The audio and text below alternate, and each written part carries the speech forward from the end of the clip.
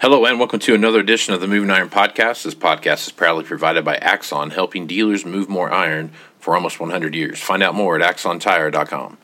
Axon was started almost 100 years ago out of a passion for keeping agriculture moving. It's that same passion that drives them today.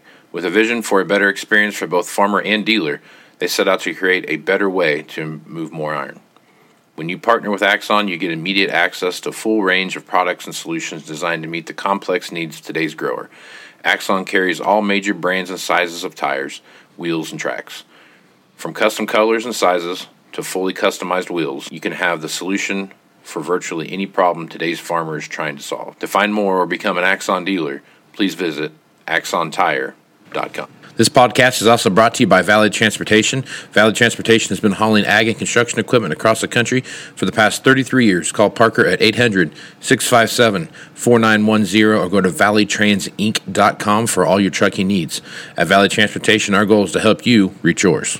This podcast is also brought to you by Ag Direct. No matter how you buy your ag equipment, from a dealer, auction, or a private party, Ag Direct can help you finance it. You can even apply online at agdirect.com. Learn more about your financing options at agdirect.com. Moving higher in the 21st century. Hard-working people working hard for you and me. Moving higher, time and time again. Through the years you'll find us here. Moving Iron. Hello and welcome to Moving Iron Podcast Markets. This edition of the Moving Iron Podcast is brought to you by Axon Tire, helping dealers move more iron for the past 100 years. For more information, go to axontire.com. Valley Transportation has been hauling ag and construction equipment across the country for the past 33 years. Call Parker at 800-657-4910 for all your trucking needs at Valley Transportation. Our goal is to help you reach yours. No matter how you buy ag equipment from a dealer, auction, or a private party, Ag Direct can help you finance it. You can even go online and apply at agdirect.com. Learn more about your financing options at agdirect.com. Nailed it this week, Shawn. Nailed it. Nailed it. Well, okay. So hold on now. 3 years, I was betting 4, but you did in 3. That's good. You know what? I'm a fast learner, Shawn. So it just comes a surprise. You know what I'm saying? Well, I am excited that you've got yourself polished on that. That's great. Shawn Hackett, who's Hackett Financial out of Boca Raton, Florida, and he's nice enough to come on a couple times a week to talk about what's going on in the market. So, Shawn, there was a bit of fireworks yesterday in the outside markets. They had the Fed released their minutes talking about, we're going to absolutely raise interest rates, and, the markets went crazy. They were down, I don't know, almost 1,000 points, I think, for a minute, and bounced back up. So that's some volatility for you. Geopolitical madness. Yeah. Is what and so the market always hates uncertainty. It always gets frenetic when it doesn't know what's going to happen. Is Russia going in? They're not going. If they do go in, how long? What are we going to do? How long is it going to be? They're going to restrict wheat and corn exports because wheat and corn, especially wheat, was up strongly yesterday in a sea of red because of worries over supplies not getting out of Ukraine, and so it's just a mess. So until that uncertainty is resolved, we're going to have some markets that are going to be gyrating a lot, right, for a while. So that's my next question. And then on top of it, the Fed's going to be raising rates, reducing some money supply, trying to pop the bubble in real estate, the bubble in stocks, the bubble in inflation. They're trying to kind of slow this inflation engine down, and so it's just a mess. It's a mess right now. Yep. So.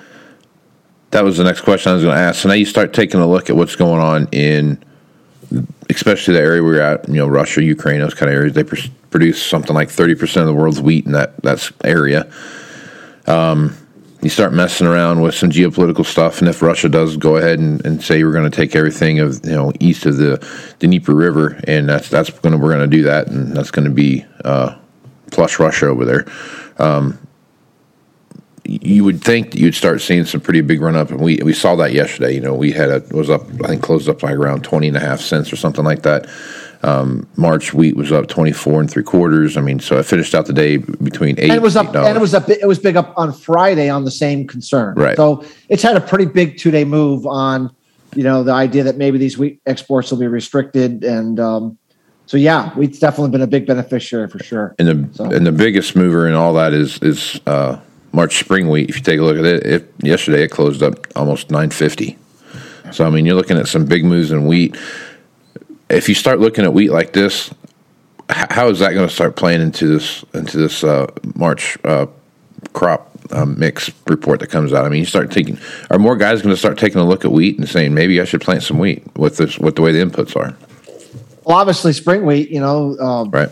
We need to with the catastrophically low crop we had last year. I mean, we need more acres. We need a better crop because we just had a terrible crop last year. So obviously, the higher spring wheat goes relative to competing markets, the more acres we're going to try to get planted if the weather will cooperate. So yeah, definitely, it pencils out. Right. It pencils out. So that's something that could be bearish the market as we approach March, and then of course it's just watch the weather. Right. And will the weather allow that crop to get in the ground on time? Is it going to be delayed? And if it does get done on time, do we have late season frost? All the things, flooding. That will be a big determinant as to whether those extra acres will matter or not. But certainly, right now, it looks to me with the Russia uncertainty on top of blisteringly tight, high-quality wheat supplies, the market definitely is trying to err on the side of caution and get a higher price just to make sure they go in the ground. Yep. So another thing I've been watching and paying attention to, and maybe you can shed some light on this, corn and soybeans have been playing this push and pull game here a little bit. So it seems like when soybeans go down, corn goes up, and when corn goes up, soybeans go down, and we're getting this kind of a push and pull thing. Now, is that why? What do you think that's happening? What are those two dynamics there that's causing that? Well, remember the Brazilian drought pattern that we've had has been mostly about soybean production being down in the south of Brazil. The big corn crop is the one they're planting now, so we don't even know what that's going to be like yet. That's what's going to move the corn market in Brazil. So that's disproportionately bullish soybeans. Now in Argentina, Argentina is a much bigger, more prolific producer of soybeans, bean oil, bean meal. They're big on corn, but it's much more of an issue for soybeans. So when we have, when we get the rains that we had in Argentina, it's much more bearish on the soybean market psychology than it is on the corn market psychology. On top of it, Ukraine had a record corn crop apparently. Looking at the estimates, and so they're the third largest exporter of corn in the world. So once again, worrying about are all those supplies going to get out? Or are they going to be constricted for a while? So because of the weather phenomenon, the yin and yang of weather being more disproportionately impacting soybeans, and given that the Russia-Ukraine situation is more disproportionately impacting wheat and corn, and of course corn and wheat kind of go together, you're getting this yin and yang effect where you get these bifurcations where one goes up, one goes down, one goes down, one goes up, depending upon the mix of weather and geopolitical coming together at the same time. Gotcha. All right. So lastly, I want to talk about the protein markets here. Then I want to hit on kind of some of this cold weather that we've seen happen over the last 2 weeks. All right, cattle prices. They've been mixed the last couple of weeks, and we're talking some pretty good volatility in those markets. We'll see some pretty decent runs up, and then we'll see some pretty big drop-offs as well. So that volatility in the cattle market is there for sure. So as you take a look at what's going on in the cattle market, what are your thoughts there? Cattle is extremely sensitive to bearish macro forces, especially the stock market. If you run a correlation chart of cattle on stock market big declines, it just always gets hit because the market's view is that the stock market is a leading indicator of future economic activity. And be given that, beef is a pretty high priced item for households.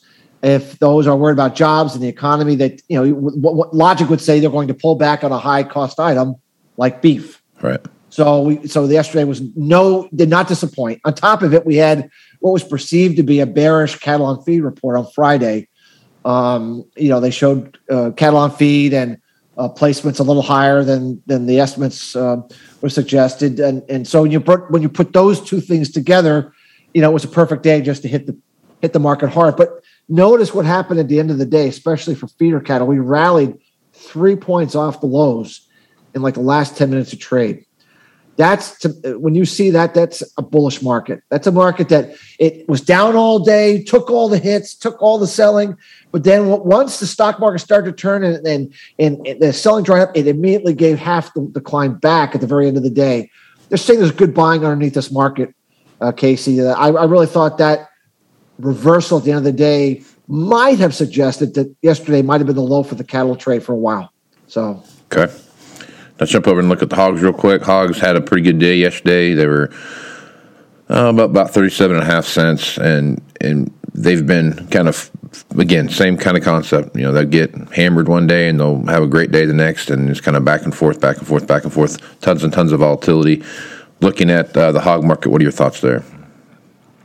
Well, pork is always viewed as I don't want this to be derogatory, but the poor man's meat, right? I mean, it's the meat that more people can afford because it's a lower cost item for the household. So when one's worried about economic concerns, if you're going to reduce your consumption of beef, you might increase your consumption of chicken and pork as a replacement because you're replacing a high cost for lower cost. On top of it, we know the pig numbers are low. We've not been rebuilding the herd, and that's keeping the market nervous. And bidders coming in. So overall, we've been in this, as you said correctly, this back and forth trading pattern. And but hogs have never been as sensitive to stock market gyrations, to economic concerns as the cattle market has tended to be. So yesterday, conversely, it was not as impacted. It was less impacted, and I still believe that the market is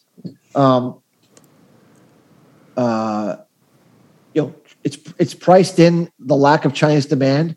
It's priced in the lack of animal feeding units here in the U.S. So what has to happen to tip the scale either up or down is you need to start building the herd, which it doesn't look like we're going to do anytime soon, or we need to get Chinese demand to come back in, which I believe is going to happen starting in the second quarter. And I think that's where this market would eventually, break out. If you look at the deferred contracts, Casey, like June or July, we are almost breaking out on the chart, and that's exactly where I would expect Chinese demand to come in. So I almost think that the trading of the hog futures is starting to tell you where the market is sensing when China's going to come back in and buy, because they're really starting to pump up those deferred contracts versus the nearby. So yep. All right. So now let's jump over and talk about this weather pattern that we're seeing right now, and it's hammering Europe, and I left my door open last night, so the cold weather is just a block away from my house, so it's not too bad. But if you go north of me 4 hours, my air temperature right now is like 20. I know it's not. It's warmer than that.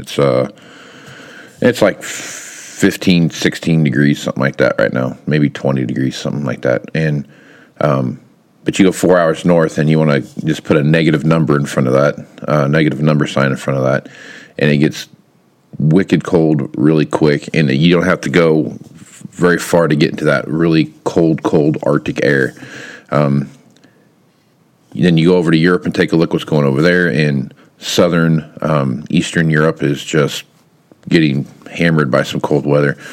That Arctic cold air that you've been talking about is really starting to make its run south. So I guess talk about that a little bit. We talked about it before, that we've been dealing with this stretching of the polar vortex. I want to be very clear. This is different than a sudden stratospheric warming event and a polar vortex event like what happened last February. It's very important to understand the distinction. The distinction is if the stratosphere really warms and displaces the cold air and you destabilize the vortex, a piece of the vortex actually breaks away and just lunges into the lower latitudes, and you literally get a polar vortex Arctic air mass on top of where it ought not to be. That's what happened last February. Right. That's not what we've seen this so far. What we've seen is that the polar vortex is getting stretched, and then it coils, and it's getting stretched, and it coils, and it's getting stretched. So we're getting a distorted polar vortex, and every time it gets distorted, it's pushing this cold air down, but it's not a polar vortex event. It's a stretching of the polar vortex. And that is a function of the quasi-biennial oscillation being the most negative, second most negative since 1950, which is really high easterly stratospheric winds that blow against the jet stream and consistently stabilize the polar vortex. Now, it doesn't mean, by the way, we're not going to get a sudden stratospheric warming polar vortex event. It just means that we've been dealing with this persistent stretching, and we've had 2 in January, and another one is coming next week. In fact, it looks like it's going to stretch even further than we've seen the last 2. We have frost warnings, serious frost warnings here in Florida this coming weekend in the citrus belt. It looks like it could be below 28 degrees in Central Florida, where the citrus is grown. And so that's the function of this stretching, this extra stretch in the polar vortex this time around that's undulating this air further into the southeast, because you don't get that kind of air in Florida very often. That's a pretty good push. In fact, I think the last time it happened, if I recall, was 2010 that we had something like that come down this far. So that's what's going on, and we don't really see that pattern changing. We think it's going to continue to go back and forth. The only thing is, can we get a southern stratospheric warming event that produces one of these crazy 2 to 3 week periods of? I mean, we had some really cold air and even a lot of places record, but like cycle cold air like last year. I think we will. If I had to guess, just looking at the pattern, probably late February into middle March is probably where I think we could develop one of those, and that would really, set the market off, because that would be a late winter polar vortex and really, produce the kind of heating degree days that you don't normally see in the month of March, which we expect to be very cold. So it's been a different winter, obviously, than last year, and the stretching of the polar vortex is something that that you only will get if you have amplified La Nina, negative QBO, low solar, and we have those 3 conditions that provides this unusual behavior of stretching of the polar vortex. It's an interesting feature, and the reason why Eastern Europe and parts of Russia, because when you elongate it, it's here, and on the opposite side of the northern hemisphere, they're getting the stretch too. So it's those 2 areas that are getting the stretch, just like you mentioned. So it fits why that's happening exactly the way that it is. Yep. So. And it's especially if you look at like the northeast part of the United States, basically from Virginia north, it's been a very cold winter over there, and it kind of goes back to the natural gas thing that we've talked about here before, and heating oils and those kind of things. There's a lot of demand for that right now, and it's just like we see in the marketplace. I mean, it's just driving the prices up. Well, and right now, I mean, they also had a lot of snow on the eastern seaboard, in the northeast, and that whole eastern quadrant. And it looks like another major snowstorms coming up the northeast, looking at potentially 1 to 3 feet of snow anywhere from New York to Boston up to Maine. Just big time nor'easter snowstorm that's going to dump a tremendous amount of snow on top of what happened to the Carolinas and all the last go around. Right. So, but it is a central east-based focus, and you're right on the western edge. I mean, you're just missing the fun of all of that right now. And it doesn't mean you won't get some. It just means right now the pattern is just, as you said, just to the east of you right now. Well, I'm still holding out for our late March blizzard. You can't live out here and not have one of those. So I'm sure that'll happen. I actually do think March you'll get that. I think we're going to be moving the air mass a little more central based in March, and you're going to get everything you want to. You can get your skis out and do some cross country skiing. So well, I'm excited. I can't wait. I mean, I'll tell you what,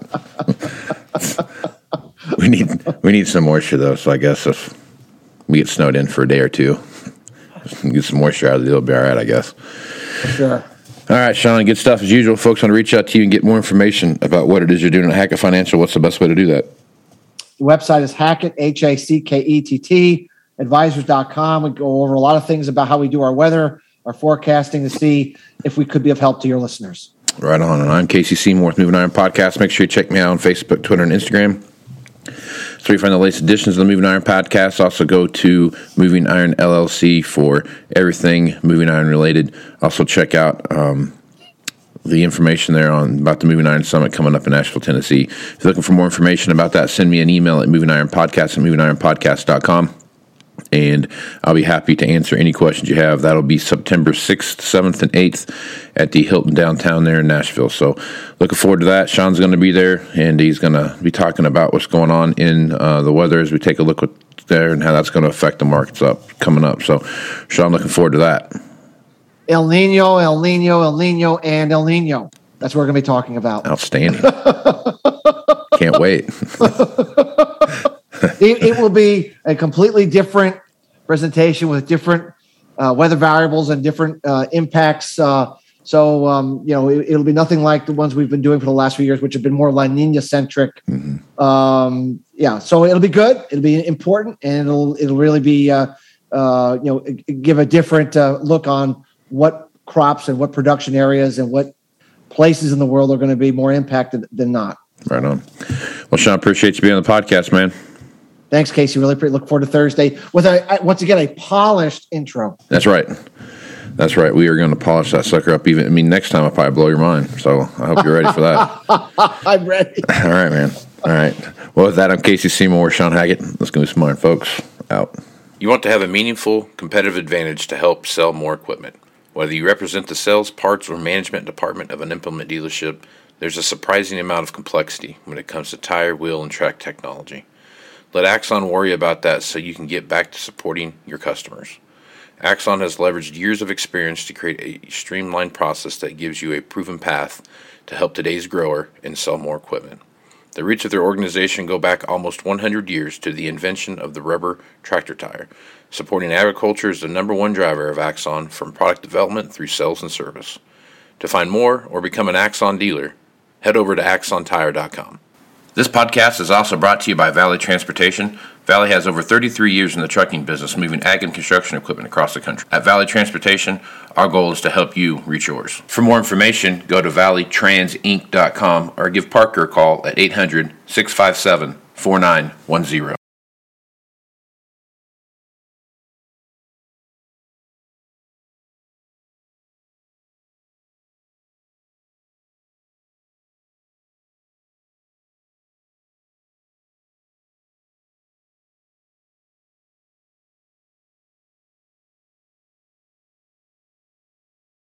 This podcast is also brought to you by Ag Direct. No matter how you buy your ag equipment, from a dealer, auction, or a private party, Ag Direct can help you finance it. You can even apply online at agdirect.com. Learn more about your financing options at agdirect.com.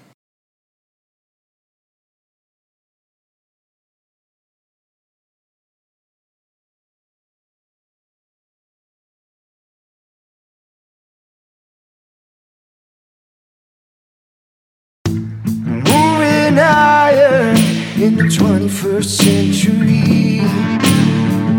Hard-working people working hard for you and me. Moving higher, time and time again. Through the years you'll find us here.